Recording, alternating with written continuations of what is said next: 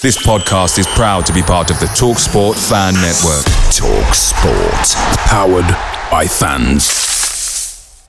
Hi Ellis Pod fans, it's JR here. Bert's Babes, Hoddle's Heroes, even DiCanio's Dozens. We've had some iconic lineups in our history at Swindon, just like the legendary menu at McDonald's. Parkin or Austin, sweet curry or barbecue? Why not get a McNuggets share box to enjoy the debates with your mates? And thanks to McDelivery, every drop-off could be a home win. Order now on the McDonald's app and you can also get rewards points too. No one wants to drop points at home, and with tasty rewards to earn, you won't be missing out. Only via app at participating restaurants. 18 plus. Rewards registration required. Points only on menu items. Delivery fee and terms apply. See mcdonalds.com. The TalkSport Fan Network is proudly teaming up with Free for Mental Health Awareness Week this year. We understand that the journey as a supporter isn't always smooth sailing, but rest assured you're not alone. There's a vast network of fellow fans who share your passion and may be experiencing similar challenges. Honesty is key in any relationship. If your friend asks you how you are feeling, tell them honestly. If you're going through a difficult time, let them know. Opening up about how you are feeling can really make a difference. After all, they are your mates for a reason. Let's all take a moment to talk more than football. Hello and welcome to The Loathe Strangers, a Swindon Town fan podcast with me, Rich Pullen, proudly sponsored by the STFC Official Supporters Club. Rodgers is streaking ahead and he's onside. Beautiful play! That is that! What a good shot! Post for Shearer, goal! 4-0, that's 3-1, it steps to Mitchell, it's another goal! Incredible! Hoddle, Taylor has scored, and that surely means it's the Premier League for Swindon Town now! Fantastic goal by Jan Piotr! Parkin! Austin going in! Yes! You bet! 2-0 Swindon!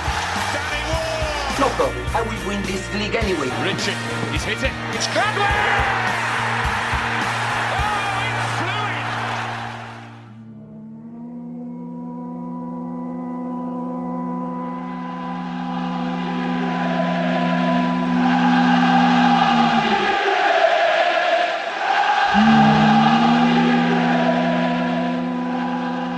Hello, David. Hi, Richard. I start these podcasts in the same way with all of them, and it must be really repetitive because I'm releasing loads of episodes at the moment, but a big thank you for agreeing to take part in this here podcast. No, really looking forward to it. So, I'm looking forward to going over some old and really good memories. Absolutely, but we'll start right at the beginning. So when you were younger, who was your favourite team and who were your childhood heroes? Well, I've always considered myself a Tottenham supporter. I used to do, at one point, I used to just go to the best London games that was around. So if there was a big derby at Chelsea, or my pal had season tickets at West Ham, I would go there. But every opportunity that I could to get over at Tottenham, that was my team. And it's just, it grew from probably around about, 9 years of age. And so I would definitely say I was a Tottenham supporter. My footballing idols certainly were Glenn and Ozzy, which incredibly I got to play with both of them and work under. So that was a great thrill for me. When I went from there to QPR, there was another great player that I loved playing with, a guy called Tony Curry. Yeah. He was sensational, but as a kid, D-List and Hoddle were the two that I just wanted to try and emulate. Yeah, I would have been a kid in a sweet shop if I lived in London, football-wise, because I can watch football at the highest level and the lowest and be perfectly happy. I'm really happy that I got to White Hart Lane before it was demolished as well. And although, yeah, sure, it was in the all-seater era, it was still a really nice stadium. I was quite impressed by it. It was a magnificent place. I mean, obviously the new stadium is probably the best stadium in the world at the minute. But the whole White Hart Lane, I remember when I first went there, just as we all did as kids when we're dreaming of football, you wanted to play for the team that you supported. But that stadium, White Hart Lane, was real special. I think that is with most footballers now, if you was to ask. In my era, where one of the top three stadiums, obviously Old Trafford, Liverpool, then Tottenham White Lane comes in with that. So let's talk about you as a footballer when you were younger then. So before QPR, what are your earliest memories of playing football and your journey to becoming, good enough to play for a team in the top flight? Just like everybody, you start off in your primary school, just kicking around the playground. You got picked for the school team. From there, joined the Sunday League club. I played for Semrab, which is obviously a famous schoolboy Sunday morning club. Progressed into the district side, which was I was living in East London at the time. With that, you then go from there into, which was an inner London team, then into the London team, and then I went on schoolboy trials for England and got through that and captained England schoolboys at 15. So from round about that age, I had quite a few.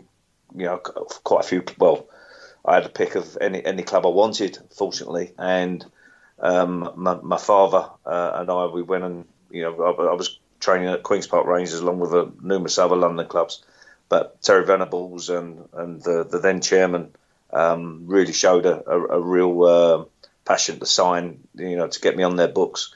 Really enjoyed their coaching there, so we chose QPR. It's always been an ambition that to get to the very top. But I felt at the time there was a second division team, and I could possibly progress a little bit quicker there than maybe going to one of the bigger clubs that were after me. That's more than understandable and quite sensible. In relation to Senrab is fascinating because they haven't just got one generation of successes, they've got 3 or 4. So people like Alan Kirbishley came through that, yourself, and then you've got like the John Terry, Ugo Ekios, Jermaine Defoe's, and then in more recent times you've got people like Jody Jones and Ezra Konsa that come through. What makes them so successful? I don't know. It is remarkable. I mean, I actually watched Alan Kirbishley play for Senrab because my older brother Michael and John, they both played, and Alan played in the same team. So I remember as a sort of, wow, I remember real young memories of being 5 and 6 watching Alan Kirbishley and my brother at Semrab. I think it's just it's been the East End.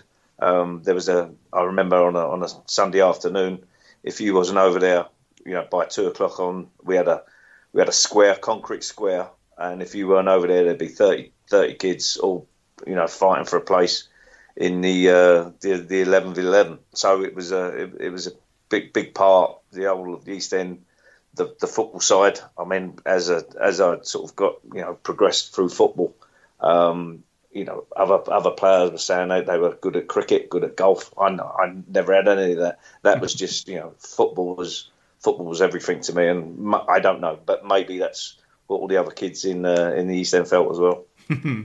Because we've got so much stuff to talk about, because you had a long and very interesting career. We'll get to QPR now, and we'll start with the youth team. So you say there previously that you liked what they were doing coaching-wise. What separated them from the rest in that respect?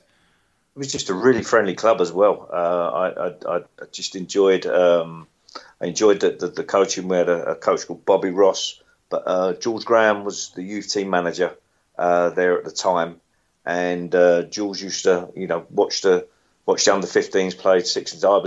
I was in the youth team at a young age as well, so George was a big influence, and as I said, Terry Venables. It was definitely a club on the up. That got through to the cup final against Tottenham, got promoted under Terry. So it was definitely a club that I felt was going to go places. And as I said before, it wasn't going into, as I said, I was lucky enough. I had my pick of any club that I wanted because, things were going well for me at the time. But QPR just seemed the right fit for me. Stereotypical question from me straight away. So whose boots did you clean amongst the other chores that you had to do? Well, Tony Curry, for sure. I used to enjoy doing him. Glenn Roeder, Clive Allen. I mean, I still, I'm good friend. Well, I'm not good friends with Clive, but I've known Clive obviously a long time now. They used to treat me quite well, actually, at Christmas, as did Glenn Roeder. There were some good players at Queen's Park Rangers. John Gregory, Simon Stainwood, Terry Fennick. There's some, really good players. And I sort of got into the first team squad relatively relatively early at 16, 17. And, they looked after me. They were good people. Considering Clive Allen's career, especially in the 80s, it's remarkable that he didn't play more for England. But I guess given Gary Lineker et al., that might be the reason. But people, I think my generation and beyond that, kind of forget just how good he was. He was an unbelievable finisher. He was there. He was the up-and-coming thing at Queen's Park Rangers as a kid himself. But when I got there, I remember looking at him. He was also the first player I remember being sponsored. He got sponsored. I think it was Elise back in the day. So that was a pretty big sponsor. But he was a very humble man, Clive, and still is. When he left Queen's Park Rangers, went to Arsenal, and then that was that bizarre transfer to Crystal Palace, and one thing and another in the space of a short period. But talking to Clive, I know when he scored, what was it? God knows how many goals at Tottenham one season. He was electric. He come alive in the box. I wouldn't say. I think he'd be the first to admit that he wouldn't be the greatest footballer outside the box. As a lot of the very best centre forwards. But give him the ball inside, he could find the net for sure. Yeah. Yeah, I think Arsenal were lured in by the fact that they could get Kenny Sampson, didn't Kenny they? Sampson was, yeah. And that worked out pretty well for them as well, didn't it? So, kind of understandable, I guess. So, sure. I mean, as you say, you're like quite the hot prospect. You're in the first team setup quite young, aren't you? Who's the manager at that stage? Is it Mullery or is it Frank Sibley? At first, when I first went there, it was Terry. Terry Venables put me in I travelled to, of all places, was Carlisle for my first trip. That was, but I didn't make the bench. But I was 16. They took me away a couple of times, and then when Terry left, Alan Mullery came in. Didn't quite progress with Alan, but I'd also contracted glandular fever as well, which it took them nearly 18 months to diagnose. I kept getting injured. I think they told me at one point the most games I'd played was 6 games without going injured. So my body was just giving up on me no matter how much I was trying. So that really kept me from being the age of sort of 16, 17 up until 18 and a bit 19 before I really found the strength of my body to try and get a run of games. So I felt I missed out, at an early age. He went, Alan Mullery, Frank Sibley, and then Jim Smith came in for a few years who did give me my full debut. So it's Jim Smith that gave you your debut. What do you remember about that? Hitting one from 25 yards outside of my foot into the top corner. So that was quite memorable. It was against Hull City on a Tuesday night. I didn't know I was playing, and Jim read my name out on the team sheet, and I'm not sure, but I think it was within 20 minutes. Ball came at me, and I hit it from 25 yards and hit the back of the net. Yeah, considering the amount of goals that you scored in the league in your career, you must have come out of that game thinking this is easy. Yes, and I should have scored a whole lot more. As when we get to talk about Swindon, that record wasn't the best. But I ended up moving, as you well know, from a midfield player. I ended up wide player because I was quick, and then ended up, Ozzy put me at full-back at Swindon. But I should have scored a lot more goals in my career, that's for sure. I've got to talk about it because it's something that was quite prominent at the start of my time of watching football as a child, and that's the pitch at Loftus Road, which of course was artificial. How did you find that? It was awful. It really was dreadful. It was rock hard. There was big gaps in it. A couple of times see the groundsman with big sewing needles trying to pull the I think it was called OmniTurf at the time, trying to pull it together. But it was a real disadvantage to us as a team because we would play half our games there the season, whereas another club only had to come there and play once. I remember playing Liverpool, and they had brilliant players, and they come out and just absolutely every time the ball bounced, Alan Hansen, Mark Lawrenson just put their foot through it, kicked it 60 yards forward because they had no interest in, all they wanted to do is get their job done and get out there. So it was a disadvantage, actually. but I suppose it did help with with your first touch and your weight of pass. But that wasn't because the pitch was good. Like now with the 4G, you get a true roll to the ball. It's still not quite the same, but no, I didn't enjoy it at all. And so I was there from 16 on that. Beg your pardon, on that OmniTurf. Left there when I was about 22, and I've had Achilles problems, knee problems, and I reckon that probably had quite a bit to do with it. Yeah, and they still talk about that now, the risk of injuries, even with like technology is advanced in that sort of field, for one, so excuse the pun there, yeah. But it's still seen with extreme caution, isn't it? Because a lot of non-league teams have it because they want to get through the winter period, don't they? Yeah, well, it's big revenue. They a lot of the clubs, they hire it out to the local community, and they call it the pitch off. They can command good money for it, and it's probably some of the clubs the only way they can survive. So you can understand it. I've coached on it a few times, played on it with the vets. It still isn't true. I think the game belongs on grass, but it's the teams certainly. I think a few teams in Scotland as well because of the weather. It is understandable. Looking through your QPR career, you played alongside and with teammates to so many major names. You've got yourself, of course, Ozzy Ardiles was there for a brief time. You've got Les Ferdinand, David Seaman, Paul Parker, and then the Swindon links like Terry Fenwick, as you mentioned, Alan McDonald, Gary Waddock, so many. Who were the players that you looked up to the most while you were developing in the game? Tony Curry was when I first sort of was training with the first team. Tony Curry was just head and shoulders above everybody. He was coming towards the end of his career, but I was fortunate enough to have played with him a couple of times in the reserves, and he was absolutely brilliant, 2-footed. He was so strong on the ball as well. But again, that was the first time I'd sort of got to know Ozzy. Actually, Ozzy came there, finished his career at Queen's Park Rangers, and for some reason he took me under his wing. Used to sit and talk to me after training. He actually said to me, David, he said, who do you think's the best player here? And we had a midfield player, Kevin Brock, at the time. He was a good player. I said, Brocky's a real good player. And he said, no, you got it all wrong. He said, you're the best player at this club by a mile. And I looked at him. I thought, you're joking me. At the time, I was so far out of the team. Trevor Francis wasn't, even thinking about playing me. And so he's always been since then. He's been a real mentor for me, Ozzy. When he then finished his career there and took the job at Swindon and asked me to go with him.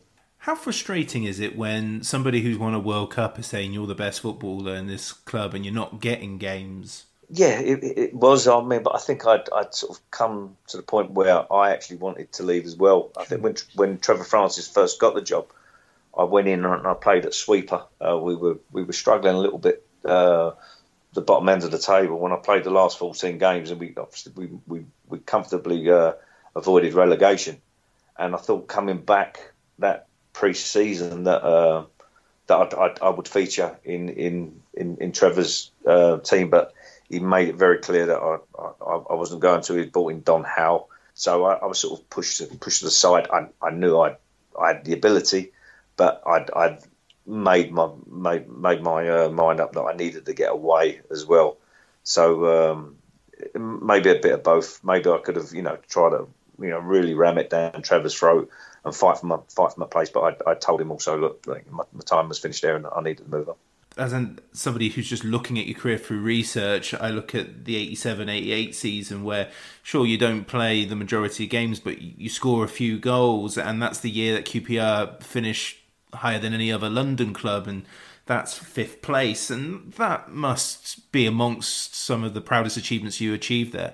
Yeah, but it's you can sort of all time timings are important in life, not certainly in just in football career, but it was one of the things certain managers see things in you that that when similar when I was at Tottenham with Jerry Francis, but you have to accept it, and it was no good harbouring on. You fight for your place.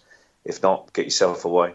A couple of detours before we get to Swindon, because you took part in 1986 in the Coca-Cola Classic Soccer International Series. Really flows off the tongue, doesn't it? Playing for the Tampa Bay Rowdies, but it was essentially QPR. I imagine Rodney Marsh had something to do with that. Yes, we were. It was the end of the season, and QPR they chosen. I think there was 10 or 11 of us to go out there and join up with the Rowdies. They had 4 or 5 players, Steve Wagley and Roy Wagley, who also played for Queen's Park Rangers. But the manager at the time was Rodney Marsh, so that was the natural thing, I suppose, for him to ask QPR to come out there. We went out there. I think we was out there for about 6 weeks, played 4 games, and one of them was this All-Star game. I think there was 75,000 supporters in the stadium. It was on July the 4th, and I think 74,000 of them turned up to see the firework display at the end of it. I'm not too sure they was interested in watching us lot run around, but it was a great experience. As I said, the 4 games that played out there, really, really enjoyed it, and we managed to obviously get a bit of free time out there as well. Yeah, there are worse summer holidays, aren't there? I mean, yeah, for sure. Weird fixture list: Glentoran, Dundee United, Canada, and as you say, they're the NASL All Stars, and I'm pretty sure Pele would have been involved in that as well. Oh, I can't remember. I think they were promised him that he was going to turn up and play. Unfortunately, I never got to see him, but that would have been special. I thought he was coaching, but alas, he didn't turn up. What a superstar! One other thing before we move on, and that's England, because as you said, that you were quite the prospect, or you had the pick of teams, which means that you're pretty damn good, and you played for England quite a fair bit in the early 80s, playing alongside people that Swindon fans will know, like Paul Rideout and Ian Culverhouse, and then more nationally known players like Teddy Sheringham and Martin Keown, and you played a lot of tournaments, didn't you? I mean, what was it like playing for England at youth level in the 80s? Yeah, I loved it. Really, really used to love playing for England, especially when the tournaments abroad. It was at that time it was quite regular as well. But as you said, there was some top players. I played with Teddy in the same team, St Matthews, when that was the Saturday club. So I've known Teddy since I was 8. So going away with him, there was some, as you said, you mentioned Keown, but it produced some really good players, and there's now I think there's all sorts of ages now in their 15, 16, 17s, 18s, 19s, but at the time it was under 18s and under 21s when I was playing. So I was lucky enough. I managed. I only knew this the other day because someone hit me with a quiz question about myself, which I didn't know. But I'd made 29 appearances for England, which it was a record. Managed to go on. I got capped at 21 level as well. But it was always a great thrill. Going to playing in tournaments where you're playing a team like Iran. I remember playing against. We one game in particular where we won the tournament, the final. We beat the host Yugoslavia. I think it was 11-10 on penalties. Our goalkeeper scored and their keeper missed. So some really good memories as well. It seemed to be that you were perennially in France for certain times of the year. Yeah. Again, I remember I thought that we were a good side, and we played the French national team, and they toyed with us, couldn't get near the ball. They were brilliant then, but it was a great experience playing for the national team. Something I really treasure. I was trying to find some opponents that you would have been against. I found Tommy Hassler, who was a West Germany player. I found Roberto Mancini. You played against. Were there any that stood out for you when you were playing? Yeah, I played in the European Championship against France in. I can't remember. Graham Taylor was the the manager, but I think Cantona and Ginola were in the same team, in the French team. That was shown to me. I didn't have, someone showed me the program, but they're the two that I do remember. I can't recall. I didn't know I played against Mancini. I played against Mancini for Tottenham in a pre-season game against Sampdoria, but I didn't know I played against him as a youth team player. So that's something, because he was he was special. He certainly was, and you know, the internet can let me down, but it's certainly in the team sheet that I came across. Right. Okay. On the terms of Graham Taylor, I mean, he was a top flight manager looking after England youth team. That wouldn't happen now, would it? No. There was quite there was a little bit going on at the time as well, because I was playing a year above my age, but Graham Taylor was the manager of the youth, the under 18s. Terry Venables was my manager at Queen's Park Rangers, and there was a totally different type of personalities. Well, not personalities, but different methods of playing. Terry was getting the ball down, passing it, pass. Where Graham, as everybody knows, was pretty route one. So that was quite a different culture that I went into playing under Graham.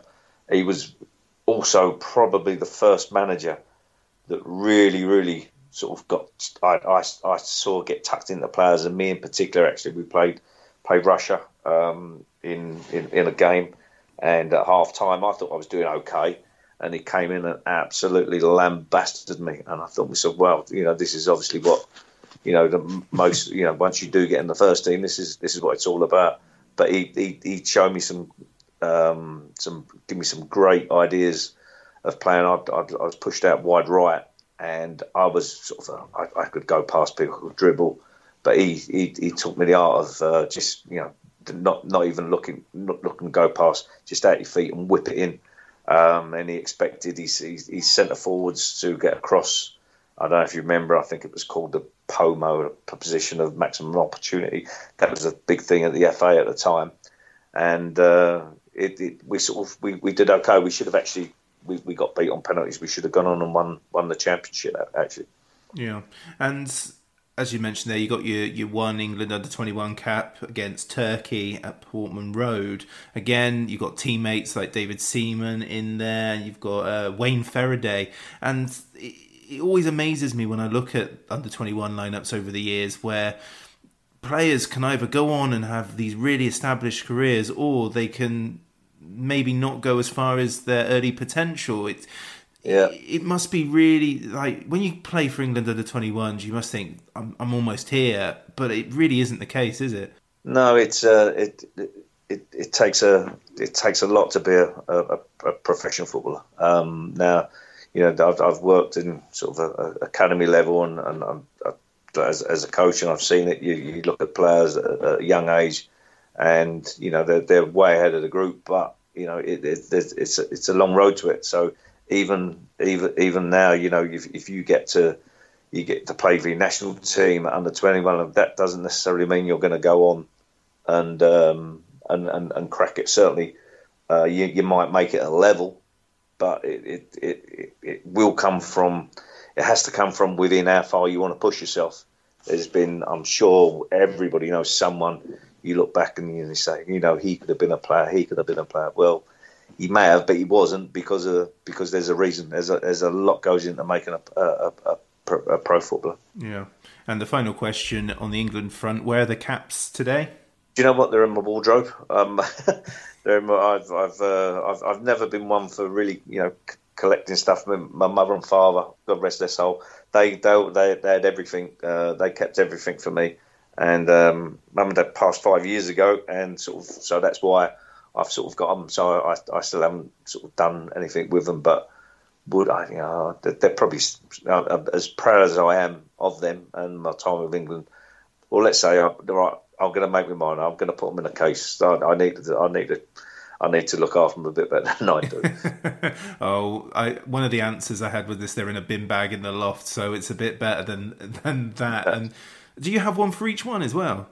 No, you used to get sort of if you played in a tournament, so if, you used to get the countries embroidered on the peak of the cap. Yeah, they're cool. They're cool. Yeah. Good. Still linked. How about Kerr? Oh, Oh, slipped by Hazard. Oh, got it, the pass wasn't that good enough. Summerby. Good strike. Oh, fabulous goal. Marvellous effort by Nicky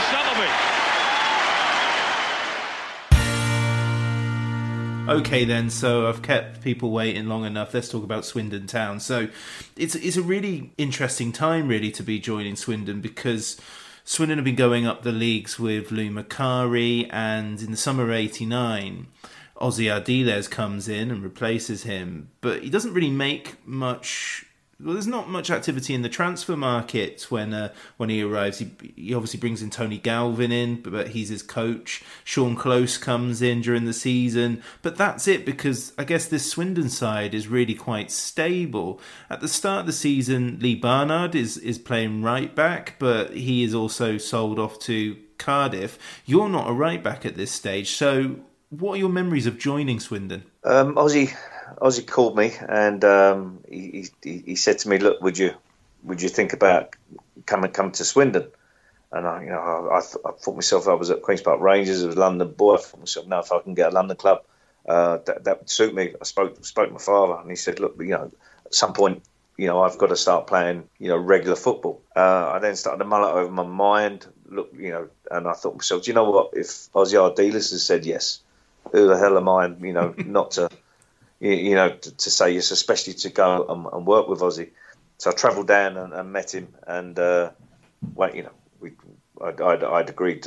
It was before a first team game. Actually, I met him in a hotel. We had about half an hour, and I'd agreed to sign on the Saturday. He rushed off to the first team game. I didn't go, and I think I ended up signing on the Thursday. Yeah, and you joined Swindon at a time where they're upper mid-table. The season has started so, but the most clear thing is this seems like a tight changing room. So they've been through a lot. They've been very successful. What was it like as an outsider coming into that?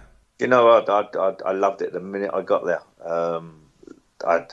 I felt exactly what you just described there. I'd been in and out of the team at Queen's Park Rangers, and towards the end I wasn't nowhere near it. So to get in the dressing room, and I remember just before we going out, I was pretty sort of relaxed. Even from my debut, nerves had never really got the better of me. And I'm looking round, and I'm seeing Colin Calderwood, headbutting walls and slapping his face. Steve White doing the same. Stigger Foley, Ross McLaren. Proper men, really, really revved up for this game. And I thought to myself, I'll have a bit of this. Couldn't wait for it. There was a real good team spirit, but there was a bit of bite about that team. Real, like a real tenacity. Apart from being good players, there was a real win to win in that dressing room. Yeah, and it's really interesting that you say that, because they are essentially Lou Macari sort of style players, but Ozzy brought a different brand to them as well, didn't he?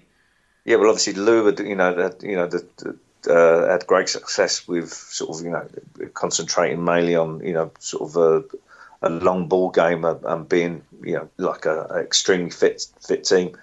Ozzy sort of changed that. He still demanded the fitness side of it. But when I had the chat with him, he said to me that he felt he had the players that he could pop the ball around.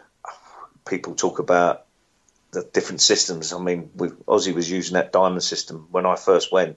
He actually brought me in to play as the number 10 in behind Steve White and Duncan Shearer.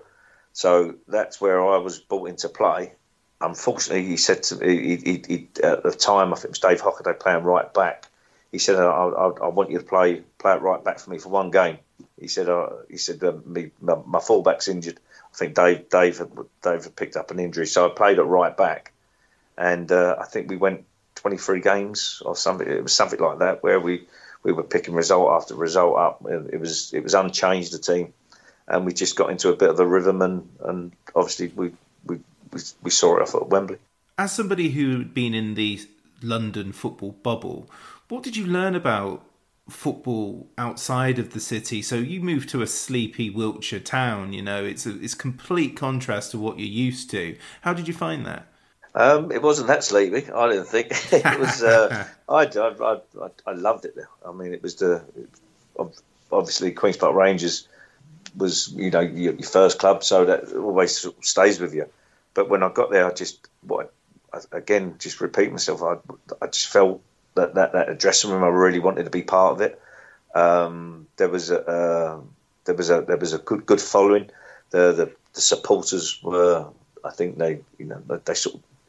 Well, they took to me immediately because I was a sort of midfield player, wide player, playing at fullback. I probably wasn't the best defender in the world, but I could, sort of could go forward and cross the ball, beat players. So the fans warmed to me straight away.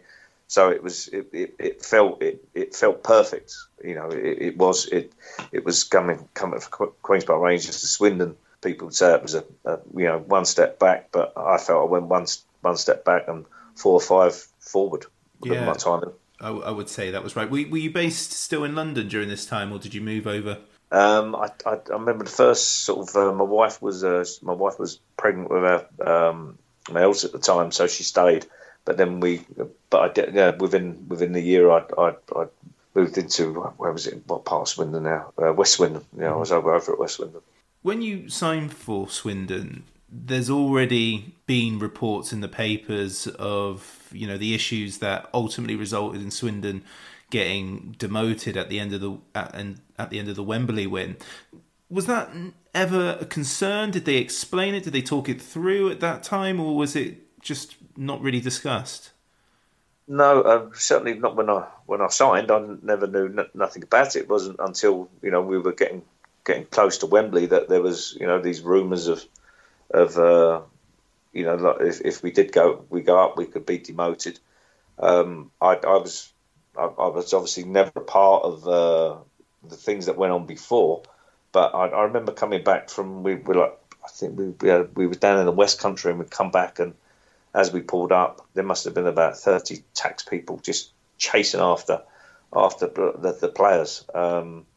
It was devastating, actually. Once I remember, thinking that was just my greatest achievement when we got promoted against Sunderland, and then getting that call telling us we got demoted because that we were a good team there. We would have been all right in the top flight, but it wasn't to be.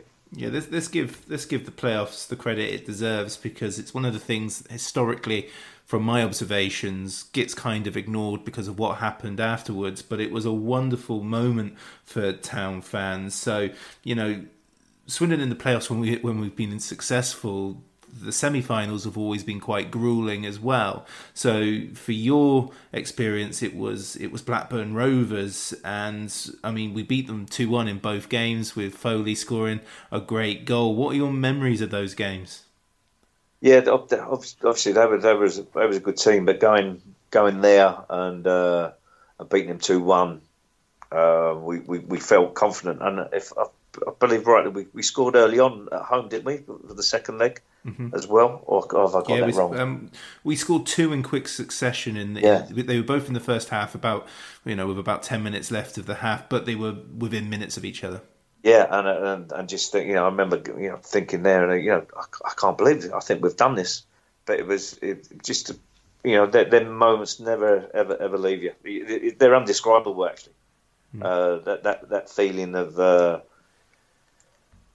pressure that was on to get trying to get to Wembley and then to get promotion is immense. And I said to you, I never really suffered with nerves, but it's just it's the adrenaline that's going through your body is immense. But it ended up pretty one-sided against Blackburn, and then I don't think when we went to Wembley, apart from the first maybe 8-9 minutes against Sunderland, probably you wouldn't see too many more one-sided playoff final games, although the score was only 1-0. It is one of those funny ones, and anybody who hasn't seen it, watch it, because it is remarkable how it only stayed 1-0. Had you played at Wembley with schoolboys at this stage? Yes, I played there. I played there a couple of times. Yeah, so. Yeah. But 72,000 and the first division being the goal, slightly different in atmosphere, I imagine. Yeah, it's just as well. Without repeating myself, that it's that being with your teammates. Like, so with England schoolboys, it was all a little bit sort of glamorous and one thing and another, and it was great representing the country and all the family were there. But this was like your livelihood, So like we felt we had a squad of whatever it was, 16 people there. We were all together, and whatever, you would have, I would have run through a brick wall for my teammate. So to go out there and they were what they are now. They were a big club, but we absolutely tore them apart. It was, but towards I even remember the last sort of 5 or 6 minutes, we kept the ball from them. So at no point did I ever think that they were ever going to score, which is unusual. Like even now when I'm coaching on the side, I got my head in my hands thinking, oh, come on boys, see this through. As a player, because I was on the pitch, they couldn't get near it. They couldn't get near it. But that was testament to the players in Aussie. Yeah, I mean, I've talked to Fraser Digby, Paul Bowden, Alan McLaughlin, Colin Calderwood, who all played in this game as well, and they all have their theories and their opinions about Sunderland that day, whether they knew they were going up, if they did, or if the FA knew what they were going to do. That's absolutely scandalous in its own right. But as a professional, you want to win those games regardless of what happens next. So it was simply, plain and simple, Ozzy Ardiles just got the better of them that day, didn't he? Yeah, for sure. Yeah, I probably then probably look, because they were sort of probably more household names than us. They were probably earning more money than us. But I knew now that we had some really, really top players there. We had everything. We had the two boys up front, Duncan and Chalky were goal scorers. We had real bite in midfield with Ross sitting at the bottom. You look now, this again talking about Aussie's system as a diamond. He had his fullbacks, myself and Zippy bombing on. That's what the modern day game is now with fullbacks.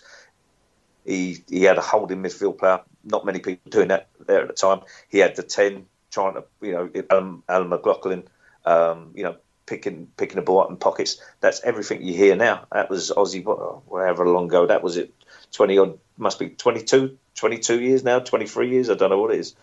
Well, from that game? Yes, yeah. Well, how long is it now? 30. Go away. Almost to the day. It was the anniversary 30. A couple of weeks ago. I was going to say it's 25 because we had that. We had the reunion a couple of years ago, didn't we? A few years ago. 5 years ago. 5 years ago, that reunion. Well, wow. Though I am showing me. Time keeps us slipping, doesn't it? Often it just, yeah. It's, I mean, man for man, that Swindon side, and it's all hypothetical, and it's all well and good me saying this as a Swindon fan, but Ozzy Ardiles, with that 11, plus a couple more, and you've got Fitzroy Simpson coming through as well. Without shadow of that, we would have been, I'm not saying we were going to rip it up, but we would have been competitive, that's for sure. We had everything, what I just said, we had boys who could score goals, we had people who could pass it, people got this misconception about Ozzy that he was all out attack, with regard to Swindon and Tottenham. That wasn't the case. He was a World Cup winner. He knows how to organise a football team. So we would have been fine in the top flight. No problem. Yeah, and like I said, we got Fitzroy and Nicky Summerby there waiting in the wings. Just a couple of players just to compete, and I think we would have been okay. So that makes the summer quite difficult for you, and you're still new. You're less than a year in. You've achieved something fantastic in promotion in front of 70,000+ at Wembley, and in one fell swoop, it's taken away from you. What are your memories of that summer? Honestly, it was dreadful. It thought of nothing else apart from just our cheated that we all felt. Everybody wants to play at the highest level. We felt that we would have had a chance, but without going into it, I said I never really knew anything about what had gone on anyway. With regards the reasons why we got demoted, so I in particular felt even probably even more bitter towards it. I think myself, I joined the football club to to try and progress my career, to go and help Swindon try and achieve what ambitions they had, achieve the goal and just adulation, but it was just taking us away. So whole summer was ruined, and I think it affected a lot of us the following year. Do you think it's as simple as that? It's a proper hangover for 1990-91. This is the season where I go to my first game, and of course, we lose a couple of assets on the field like Alan McLaughlin, but the squad doesn't change too much. Are you just completely wiped out by it as a squad? What was the changing room like? Is it more psychological, or was it quite on the was it on the surface? I'm unsure, if I'm quite honest. I'm unsure. As you just said, it was a long time ago now, yeah. But it definitely felt that I think that one or two, maybe even like Ozzy had achieved what he wanted. Could he go any further? And that might have been the case with the players as well. But we just didn't have that rhythm that we had the year before. I think it'd be a nice excuse just to blame it on, like we was, not feeling sorry for ourselves, because you can't do that in football. But you see it time and time again with teams that lose out in the playoffs. For some reason, they certainly don't start the season well the following year. So it's something that we should have probably dealt with better than what we did. Yeah, there were a few games from that season that I would like to highlight. One, that tackle you got sent off after a few minutes against Leicester, that was a bit naughty, wasn't it? Yeah, something I'm not proud of. It's I think if I remember rightly, I remember sitting down on the bench and Ozzy just looking at me and giving me such a stare. And as I sat down, it turned 4 minutes. And I was just thinking, wow, how much have I let him down? How much have I let the players down, the supporters? But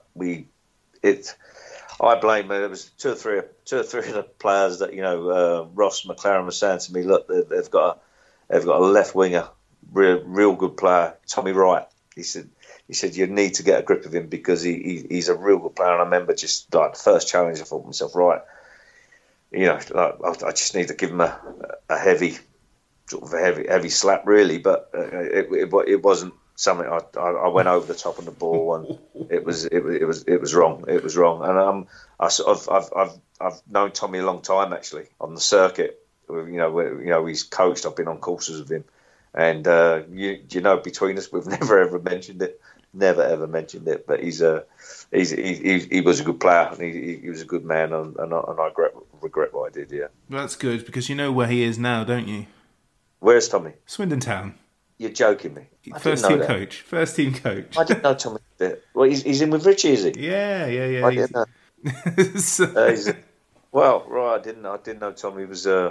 He's a good man, Tommy. He's said real good player, good left foot, take you on, and I think that was my fear, is that he was gonna rip me up. I didn't think I was. I knew I wasn't a great defender, but I had pace to get myself out of it. But it was as I said, something I regret. He went on to have a fine career at Leicester, so there was no major damage done before anyone asks. No. He was fine, but it looked grisly, didn't it? Another game that really stands out in Swindon history is the Bristol City game away 4-0, which at that time meant so much to Swindon fans, because Bristol City gave us hell in the early stages of that season because of what happened. It was one of our first games in that campaign, and we lost at home to them, and we're struggling in the league, and then we go to Ashton Gate and absolutely dismantle them. And of course, Mickey Hazard's there at that point as well, who just added that extra, didn't he? Yeah, no, Mickey was a sensational player, absolute sensation when you consider his sort of back end of his career as well. But remember the game we absolutely blitzed them, toyed with them. But if I remember rightly as well, they were trying to kick Mickey off the pitch, and every time I got the ball, they'd have two players on him just waiting, and he was just saying to him, "Give me the ball, give me the ball, give me the ball." Which was he absolutely he tore him apart. But as I said, he was a special player, Mickey.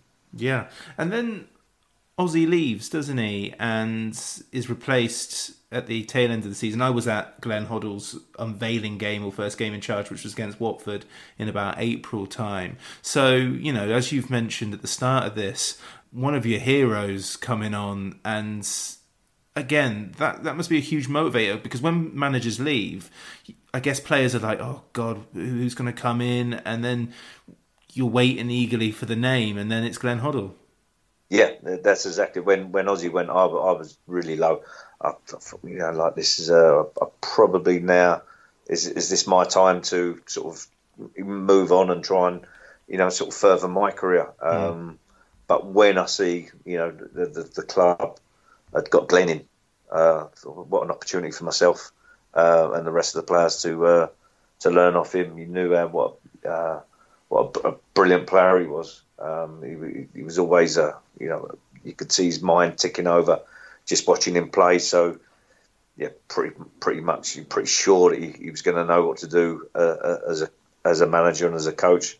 So just his first meeting, he came in. His whole presence. I remember I'd done everything. If I knew what he was saying, I was just staring at him, thinking, "Wow, Glenn Hoddle in front of me." How did Glenn Hoddle contrast with Ozzy in terms of training and philosophy? The philosophy was very, very similar, because they both insisted on, playing through the through the thirds, if you like. Glenn put himself in the sweeper, so at all times Glenn was getting the ball off the goalie, and we would play through there. With Ozzy, it was into the goalie's hands, full-back split, and then he'd always try and get it into the full-back area, through the midfield, into the striker. So it was very, very similar. Their training methods were different. Glenn was, we used to spend a lot more time on the training ground. Ozzy's was real high-tempo, short, sharp bursts. Glenn, sometimes we could be out there well over 2 hours, 2.5 hours. Beg your pardon, Glenn done a lot more 11v11s than Ozzy. Ozzy would work in small areas, but certainly both there, about at the same score at Tottenham. The ball had to be rolled around on the floor, unless Glenn was hitting one of his 60-70 yard pearlers. What he was allowed to do. In terms of your career as a coach, you've coached at pretty much every level in the English game, but you played in an era which was much, much different in many ways to what it is now. Can you take what you learn as a player from the managers that you worked under? Can you take that into the modern game? Yeah, I have. The managers that sort of influenced me, Ozzy in particular. I'm still good friends with Ozzy, today. And he said to me, like Colin, same with Colin's teams, Colin Calderwood, he said he would be disappointed if we didn't want to play football. He said he would expect us to want to play the way he did at Lincoln City now, working with Michael Lapson. He's exactly the same. So it's easier if. I have actually only been an assistant manager, so I can try and influence the managers I've worked with, but inevitably you'll play the system, play to the way that manager wants. But I would always, the ball's got to be, for me, the ball's got to be played on the floor, passed around, a possession type game. That's never changed. And I think that certainly that modern day, if we're talking about what Ozzy was doing 30 years ago, that's certainly the modern game now is it's a possession based game. 1991-92 season is one of the underrated travesties in Swindon Town history as far as I'm concerned, maybe because I was a young fan during this time, but Swindon are more than competitive for the overwhelming majority of the season, and then we lose Duncan Shearer, who's the source of most of our goals, to Blackburn. Blackburn squeeze into the playoffs as a result of Swindon's sort of downturn in form, and then they go up and then they sell Duncan Shearer to Aberdeen, and it seems like the perfect crime. Am I wrong? That's exactly what happened. Yeah, I think if you talk to Duncan will tell you that as well. Duncan knew the reason why he was bought from the one team. Like Duncan said when he was at Blackburn, they told him the one team they feared who they didn't want to come up against was Swindon. So they took obviously our goal scoring machine away.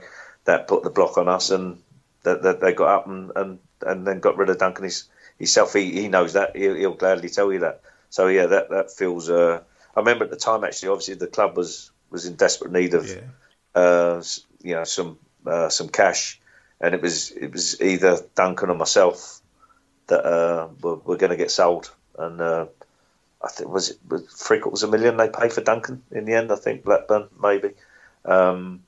And a little bit more, about 800. Yeah, if we're nitpicking, it was just a little bit more, but a lot of money in Swindon terms. Yeah, so you sort of as we knew as players, when Duncan went, that was a major blow to us.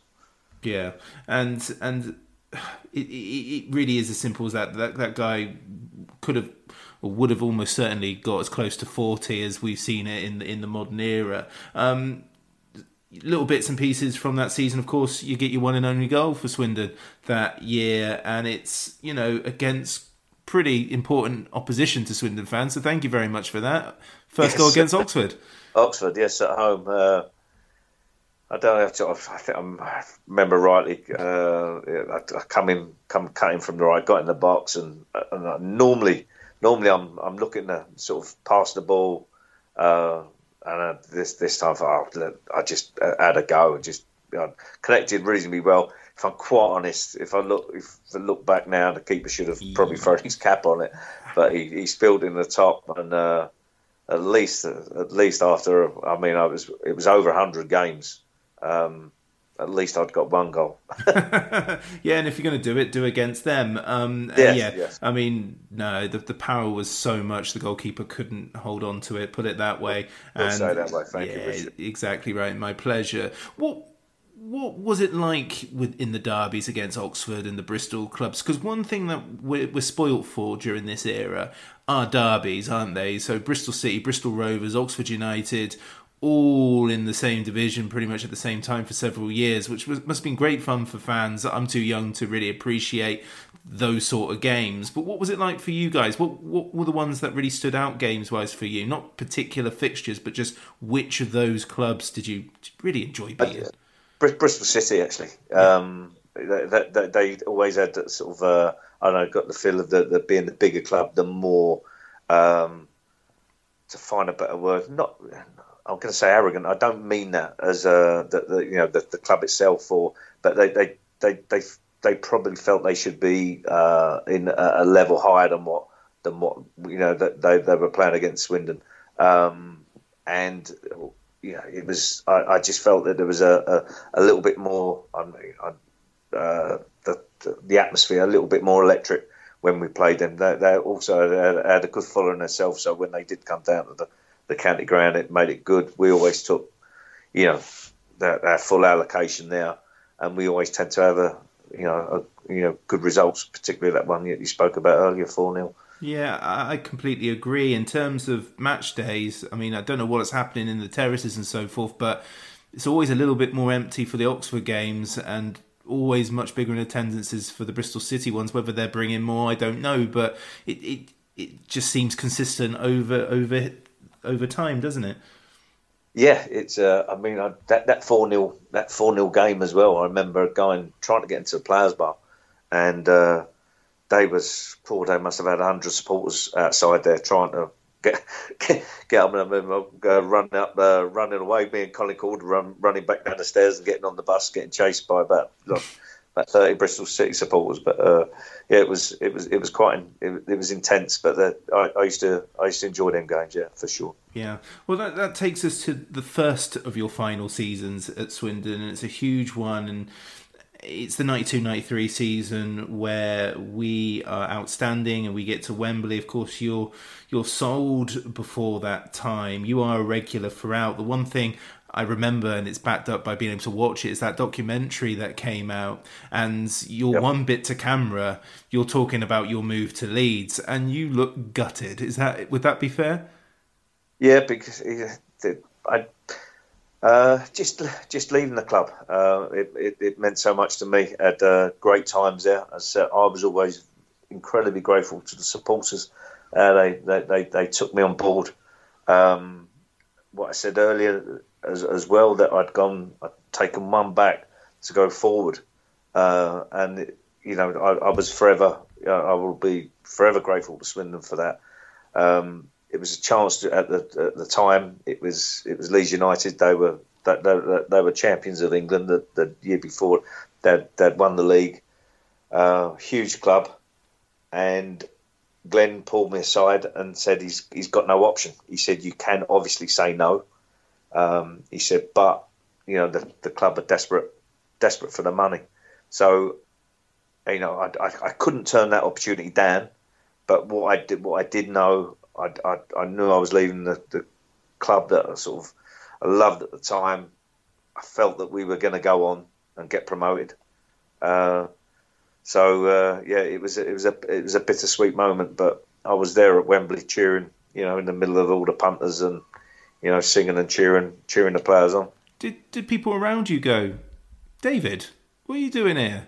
Or... Yes, yeah. I was at. Obviously, the club was kind enough to put me on a couple of complimentary tickets, so I was in and around the families. Yeah. But walking through Wembley, the terrace with red and white hat and scarf on, and a lot of a cold beer, watching the players perform miracles was a great experience. Lovely stuff, and I do want to sort of cover a bit of your post Swindon first spell, and I feel like I've just breezed through this. I mean, there were two very clear different sides during your first spell at Swindon: the Ozzy Ardiles one and the Glenn Hoddle one that you left.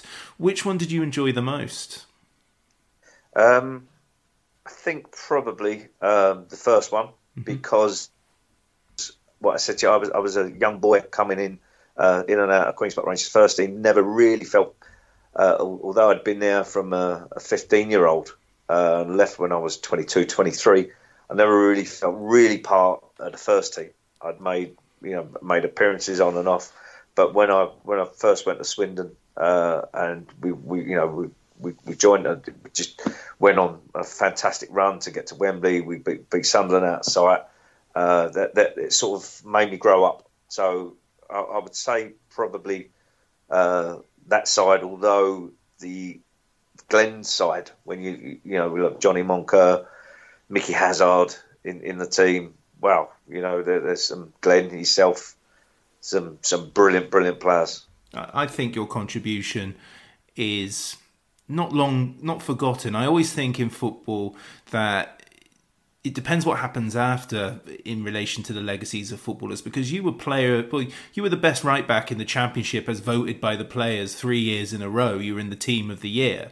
So you don't get that by being mediocre. But I think because Nicky Summerby took the number 2 shirt from you straight after, and we kicked on and we got to the Premier League, your contribution, not forgotten, because people from that time will have remembered and they'll be thoroughly enjoying your memories right now, but it gets lost, and that's happened to lots of players after you as well, where they had great seasons, but because the person that replaced them have great seasons immediately after, you kind of get disregarded. I think that's for want of a better phrase, but you put in a real shift for Swindon. Yeah, I love my time there. Love my time there, and I was good friends with Nicky Summerby. When I first went there, Buzz was a young boy trying to come through. He was a little bit like myself. He was a he was a wide player who ended up, Glenn shifted him into right wing back, and he went on, like Buzzer went on to have a fantastic career himself. But there was never ever a problem. I think that started that year actually. I missed the start of the season. I was injured, and Glenn put Buzzer in there, and he done really well. And I didn't get in he rightly so. Glenn kept me out of the team for the next game. So I knew, I knew I had to play well for that rest of the season, because Nicky was always going to be pushing me for a spot. So I think that when I went to Leeds, they got decent money for me, but they also knew, that they had Buzzer coming up, behind, so that obviously cushioned the blow, which I was absolutely thrilled for him. Well played. Hoddle. You're listening to the Low Strangers podcast, proudly sponsored by the STFC Official Supporters Club. So like you said there, Leeds United, champions of England, Howard Wilkinson, absolute hero there. They've got players like John Lukic in defence. Your competition. You've got players like Chris White, Fairclough, Newsom, Dorigo, of course. David Weatherall's coming through. Yeah. You've got Gary Speed, and you've got that midfield is unbelievable. You've got incredible midfield. Where you look at Batty. In front of me was Gordon Strachan. Central midfield was McAllister. Gary McAllister, David Batty, and out the left was Speedo. So that there weren't too many better midfield in the country than that. No, and obviously David Rocastle in there as well. It's a completely different level to Swindon. Of course, they don't have a great season immediately after winning the league, but you're in the Premier League, and that's based on what you achieved at Swindon. But it didn't last long. What went on there? I played the first 8 games, and it sort of went okay. I pulled my calf badly. It was Anfield actually, and had to come off. I missed the rest of the season. I went away on holiday, rested my calf, and then whilst I was on holiday, I started running again, really pushing myself through it. And the day before I came home, my calf went again. So I reported into pre-season injured. I was out for I missed the first 3 weeks of pre-season. And the club went to Ireland. If I remember rightly, they went to Ireland for pre-season training. And they had nobody at the club. The guy that I was replacing was Mel Sterland. They had nobody else to play at right back. And they took the reserve team centre forward, come right winger, Gary Kelly, and put Gary in at right back. And I remember being at home and looking at the papers and everybody saying, he's put in 3 unbelievable performances. And I just felt myself, that once I get myself fit, I'll get myself back in the team. The first home game, we played West Ham at home, and he was absolutely sensational. And it was then I thought, wow, I'm going to do well to get back in here. Anyway, I sort of worked hard to get myself back to full fitness. Gary was doing brilliantly in the first team. I played 1 reserve team game, and Ozzy phoned me and said, "Do you want to come to Tottenham?" Wow! So what an opportunity that was. I got pulled in the following day, Howard Wilkinson, and he said, "I've accepted the bid in from Tottenham Hotspur. You can go if you want." He said that he was impressed with my attitude whilst I was injured. He said he would have made me stay and fight for my team. He said, but he also knew that I was a London boy. I put in a Leeds programme. I was a Tottenham supporter. He said, I can't stand in your way, but if you want to stay and fight for your place, then please do so. But it was a dream come true to me to go and play for Aussie again, particularly at Tottenham. Yeah, players struggled to replace Gary Kelly at right back for Leeds for about 15 years after that, so I think it was probably a sensible decision. But yeah, you're frustrated that you can't get into the Leeds side, so you end up joining the club you supported as a child. Not too bad. No, it was when once I got that call from Ozzy, saying that he's got to go ahead to take me. It couldn't come quick enough. It was it's something that I'd always dreamt of doing. As I said, watching our dealers and Hoddle play for him. It was just far too good. As much as I also the competitiveness in me wanted to, I was at Leeds. They were champions. They had been champions. I'd lost my place, not through my own fault, but it was through injury. There was a burning desire there to go, right, no, I'm here and I want to get my place back. But because it was Tottenham, this opportunity may not have come around again. So I jumped at it. Yeah, and, when you arrive at Tottenham, Colin Calderwood's there, of course, now, and Mickey Hazard's just about to follow as well. Well, I hope you got on with those two. Yes. Yeah. That was, Colin was, when Colin was captain when I first went to Swindon, so always had a great relationship with him, still do. Mickey was, I'd roomed with him at Swindon as well, so that's all right then.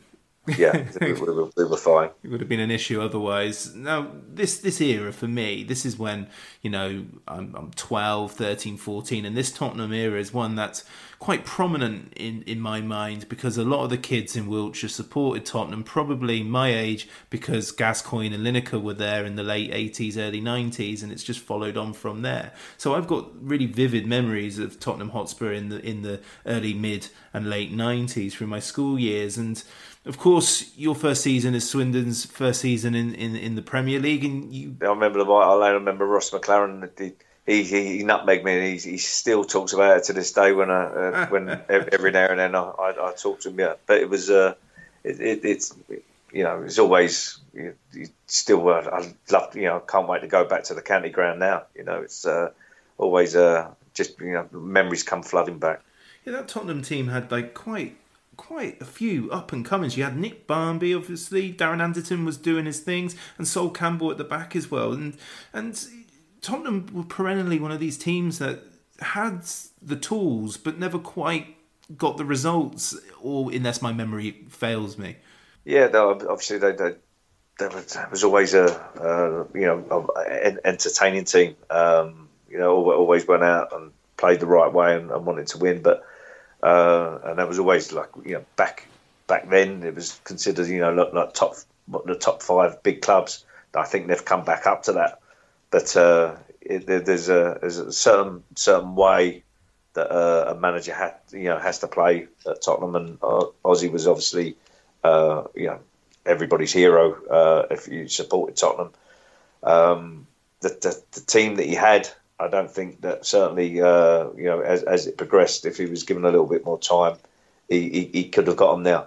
But as everybody knows, you don't get too much time in football. But there was some, as you said, people like Sol, Barmby were terrific. I remember playing at Man City. Sol was centre forward at one point. Yeah. He was so versatile. But yeah, no, they've always produced good players. The summer of '94, I remember being particularly exciting because the World Cup had just finished and Tottenham went and signed the 2 Romanians, Gica Popescu, Ili Dumitrescu, and of course Jurgen Klinsmann as well. Such a huge name for all of us. What was it like when those players were coming in? Yeah, obviously, Gica and Ili, we'd seen them in the World Cup.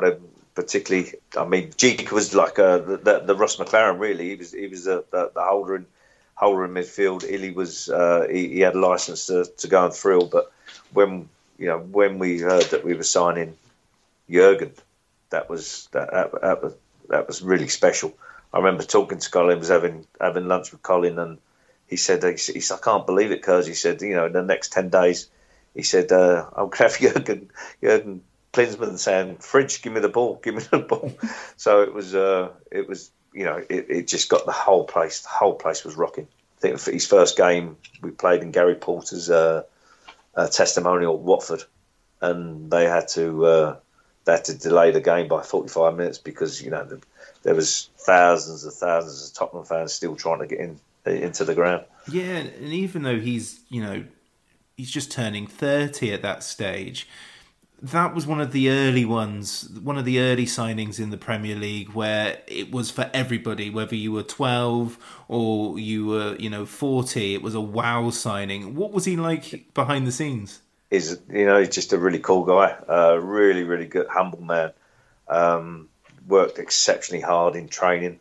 I wouldn't say he was, you couldn't say that he was outstanding at any one skill, but he was basically very, very good at everything. He could just do everything, but it was also his determination and his will to win. That's what you're fed off. He's ultra professional. If if you went out and the training balls, if there was dirt on the training balls, it caused a commotion with the kit man. So this shouldn't happen. Football should be pumped up, clean. The discs that you put out, the coaches are putting out.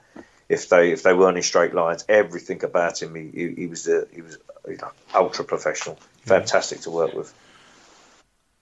For 2 years under the tenure of Gerry Francis, you have quite a tough time as far as first team football is concerned. Is that injury, or are you just out of favour at that stage? First game in charge, Jerry's his management. He picked me again. I ruptured a calf muscle, one that had dogged me throughout my career. So I was out of the team, and then the team sort of changed shape really.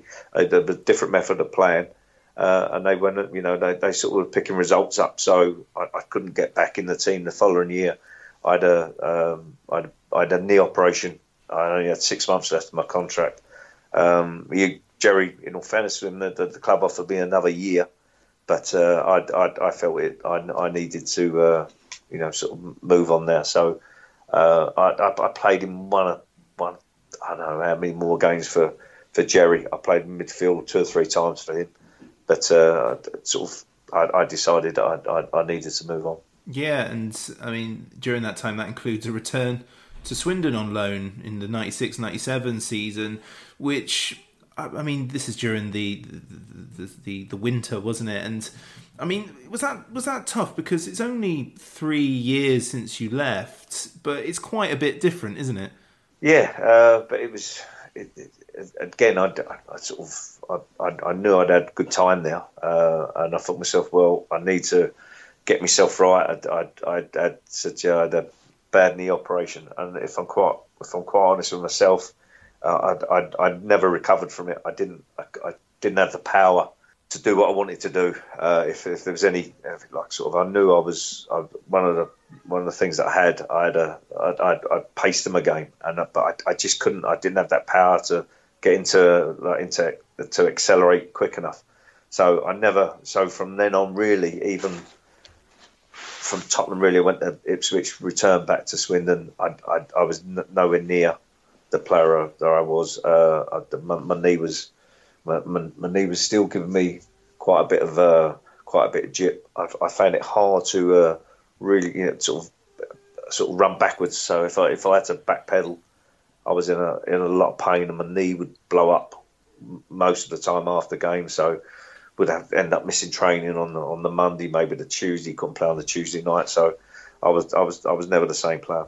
Yeah, I mean, as you point out there, you come back permanently in '98 for a spell, and then you feature the following season as well. And as you say, you're not the player that you were before. How does a player get a contract when it's clear that they're not fully fit, or they're not going to be, as fit as they would want to be? I mean, was it a calculated risk, or did they just need people? Well, I could get through 90 minutes. It was just I probably wasn't getting through 90 minutes the way I would have liked to, or I'm sure that the supporters. But I had a medical. My knee sort of held up, but I knew myself after after about a dozen games that I had after my knee injury when I was at Ipswich. I was thinking to myself, this I'm not too sure that I'm going to last out with it, but I think the last 4 years of my career, I think I only played about 30 odd games. I think it's done 32 games. Yeah. So how did you find that injuries aside or fitness aside? What was it like playing for Swindon in the late 90s? Obviously, you signed under Steve McMahon. Times are hard for Swindon, but we still got some great players at the club. What are your memories of that? Yeah, it was just it was a shame actually because there was certainly good players at the club, but the teams that I played with, obviously with Jimmy Quinn and Steve, weren't anywhere near the same level as the teams that I played with, Ozzy and Glenn. So that was when I look back at the time. It was just it was. I've always considered Tottenham, Swindon, and QPR because it was my first club. I've always wanted to.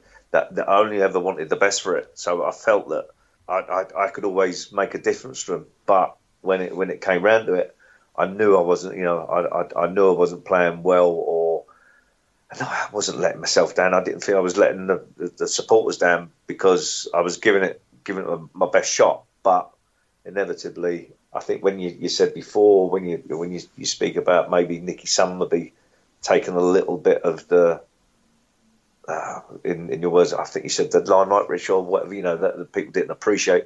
I don't think it was that. I think it was probably my second spell is that I may have been remembered. Do you reckon that did enough damage then? I mean, look, I'm not complaining about anything. The supporters see me anyway. Do you know what I mean? Because they were great to me, and the club will forever be in my heart. But it's probably that's probably my one regret is that I went back as not as good as player when I first went there. Yeah, they say never go back, don't they? Maybe that's where those sort of stereotypes are. But there were still some great moments. I remember because, being from the West Country, the kids around you support the rival teams. And I remember one of the great weeks was, and you played in both of these, where we beat Bristol City first. And it was we scored like 3 goals in the first 10 minutes. And then we held on, had a couple of players sent off. And then a week later, we beat Oxford 4-1. And I'd like to see them games, actually. I would love to see. Is there any way of getting to see them? Oh, absolutely. There are. I'll send you the links to all the videos because they're all on. Yeah, if you could, please. So after Swindon, you sort of. When are you thinking I want to do coaching? Is it when you're still playing, or is it during the very quick sort of end? Because you go to Canvey Island where you're winding down. What happens after Swindon? Yeah, I did retire. Went to Cambridge. I was at Cambridge for a little while. Just they wanted to see if I was fit. I was they told me they was going to offer me a 2-year deal. On the Saturday, last game before the season started, my Achilles went. So they pulled that contract for me. I then had a phone call from Canvey Island, and they asked me to go and play. So I spoke to the PFA, and they said, look, with the injury you've had, it's going to probably take at least a couple of months. They advised me to retire, so I did that. Started playing for Canvey, and I quickly sort of realised that was a mistake as well. I wasn't enjoying it. My heart wasn't in it no more. And then I got a phone call from Patsy Holland, who was the youth team coach at Tottenham Hotspur. He said to me, Dave, look, if you're not doing nothing, why don't you come over and just have a look at the coaching, what we do here. So I went over there, I was watching Patsy coach at under 19 level, and I took 1 or 2 sessions, helped Patsy, and they looked at it and they said, look, would you like an academy team? And I was unsure. I didn't know if I wanted to be a coach, but I was doing nothing. I had no plan whatsoever. So I said yes. Went in, and I coached the first year under 12s. After that year, they pushed me straight into the under 16s. But I stayed there for 3 years as an under 16 coach, and basically that was how it was that Patsy got me interested in it, and I've loved it ever since. Amazing. So it was something that you came in almost accidentally, but Yes, yeah. I had no sort of burning ambition to be a coach. I think it was purely. I remember my first night going in at White Hart Lane. We had a indoor ball court, and I was introduced to the under-12s as I was going to be their new coach for the season. And an old boy there, Robbie Stepney, who when I was a 13-year-old training at Tottenham Hotspur, he was a coach then. He said to me, Dave, he said, look, I'll take the warm-up for you.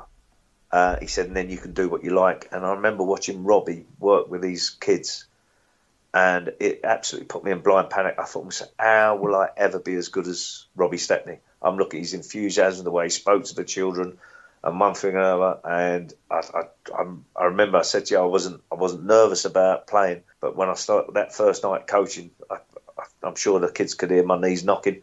I thought to myself, I'm not too sure this is for me, but I sort of got myself through the first sessions, then through that season, and then gradually, your experience comes. Yeah, I may not be.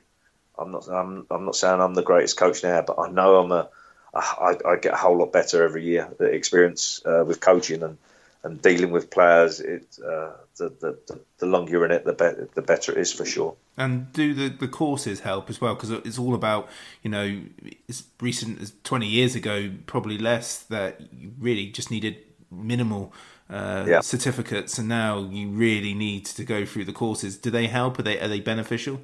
Yeah, definitely. Yeah, I've loved all the courses I've been on. I used to listen to coaches and ex-players saying that they didn't agree with them. You're told to do this. You're told to every course I've gone on. I've learned from. I've sort of now, I'm 10 years now. I've had my pro license, so it's you don't stop. You do not stop learning. I think the best education you get is you look at as many coaches as you possibly can. Which sort of, I think that anybody who's serious, I don't think you can reinvent the wheel. I think there's not to everybody can have a different philosophy, but when you go out and you're coaching, a lot of it is the same, but you can put your own spin on it. You can.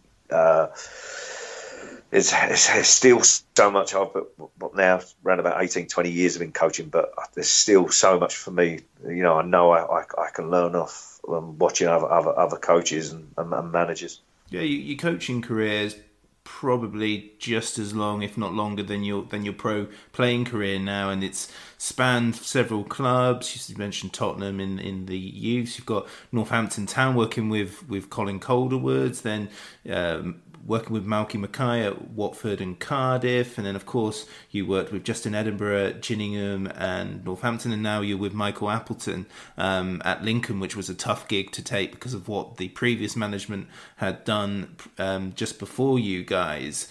You have seen a lot, haven't you? It's fair to say. And what the highlights you in this time? Because also, I imagine on the Swindon front, you must have been close to coming back with Colin when you were at Nottingham Forest.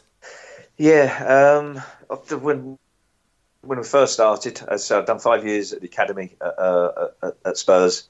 I was again really fortunate with that because the time I was working in the academy, George Graham was manager at Tottenham, who was my youth team manager at Queen's Park Rangers. So I had very easy access if I wanted to watch the first team train. George would always allow me. Glenn then took over. And the relationship that I had with Glenn, obviously, he's my player manager at Swindon. Colin Calder was reserve team manager. So again, I was very, very fortunate that I could, any phone call, is it okay to come in and watch training? So I used to watch Glenn train. So I had a great, whilst I was the academy at Tottenham, I had a great education. Colin then took the Northampton job and asked me to go with him as first team coach, and that was the start of it. Really, we had the first 2 years we went playoff, and got promotion. So that was we felt we were successful there. We then Colin went on to Nottingham Forest. I went with Colin there. We we got beat in the playoffs that year. The following year, we got straight promotion. So again, we felt we were sort of relatively successful. Then Colin, we separated from there. Colin went to Newcastle, and I wasn't doing too much until I got a phone call from Sean Dyche, actually, who was Malky's assistant. And Sean was our captain at Northampton, and he said to me, "Look," he said, "Malky's had your name put to him." He said, "I said, look, you should definitely have a chat with you. Would you come in and have a chat?" Which I did, and then I joined Malky and Dyche there as first team coach at Watford. From there, Malky went to Cardiff, where that first year we got to the cup final against Liverpool, which was an unbelievable experience, in going up against Dalglish and the likes of. Got beat on penalties, but we made the playoffs that year as well. The following year, we ran away with it. We ran away with the championship I think we won it by 8 points. So the first 2, 3, 4 clubs of my coaching career had nothing but success. But then recently, it sort of hasn't gone as well as I wanted. But I've still worked with some fantastic guys, and I'll be looking to sort of get back up at that level as soon as possible. Yeah, sure. So is Lincoln a case of helping them out at the moment, or are you very much happy there until the next thing comes up? It's a fantastic club. I got to know I've known Michael Upton over a period of years, just on the circuit, really, not really sort of knowing him personally, but after a game, having a bottle of beer with him, or seeing him. If you're in, I've sat next to him a couple of times when I've been scouting. I went in at West Bromwich Albion as head of coaching, and Michael was the under-23 manager there. And I only worked with Michael for about 10 days, and Michael came in and said that he's leaving. I said, "Well, where are you going?" He said, I've been offered the Lincoln job." I said, "Wow." I said, "Fantastic." I said, "It's great news." I said, "Congratulations." I said, "Although it's only been 10 days, I said, I've really enjoyed working with you."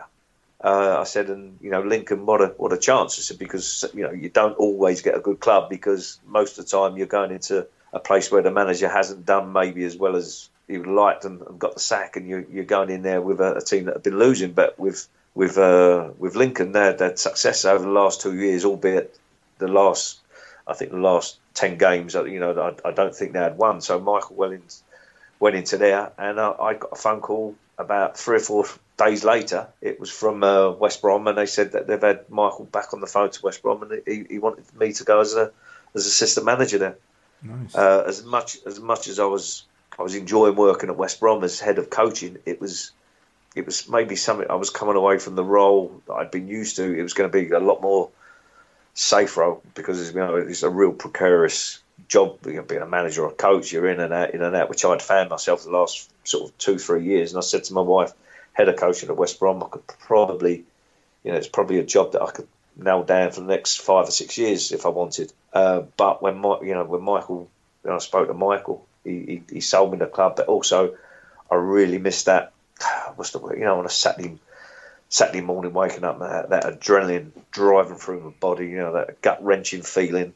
Just before 3 o'clock, that build up, it mattered so much to me that I said yes, and I've loved every minute. That it's an absolute cracking little club. That we can, most of the time we're getting 10,000 supports through on a home game. They've got a good following, good people we work for. So I'm loving what I'm doing at the minute. Yeah, they're doing things right at Lincoln over the last few years, that's for sure. But, we've been talking a while now, and I could listen to you for another hour and a half, no problem. But we'll finish on some Swindon stuff, because you played for Swindon at a time where there were so many great players, so many characters, people like Eddie Buckley and the late Kevin Morris as well. What are your overriding memories of your time at Swindon beyond the pitch? Just said it really, people like Kevin and Eddie. There's a young like Tracy. There's a young girl,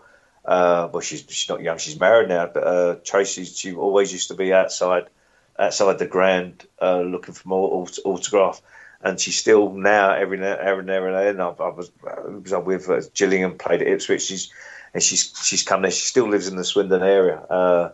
It's just that the supporters, the people of the club were just so good to me, and I'll be forever grateful. But the memories. But just talking to you, Rich, today, it's I'll get off the phone to you and talk to my wife about it and my brothers. It was great memories. Yeah, and I feel that we only scratched the surface, but we'll leave it at that. David, thank you so much. No, my real pleasure, Richard, and thank you for the call.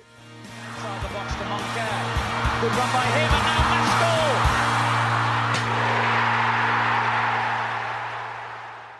The Low Strangers is a Swindon Town podcast proudly sponsored by the STFC Official Supporters Club. The music was created by the great Matthew Kilford, and the artwork was designed expertly by Matt in Singapore. Thanks for listening. Come on, Swindon!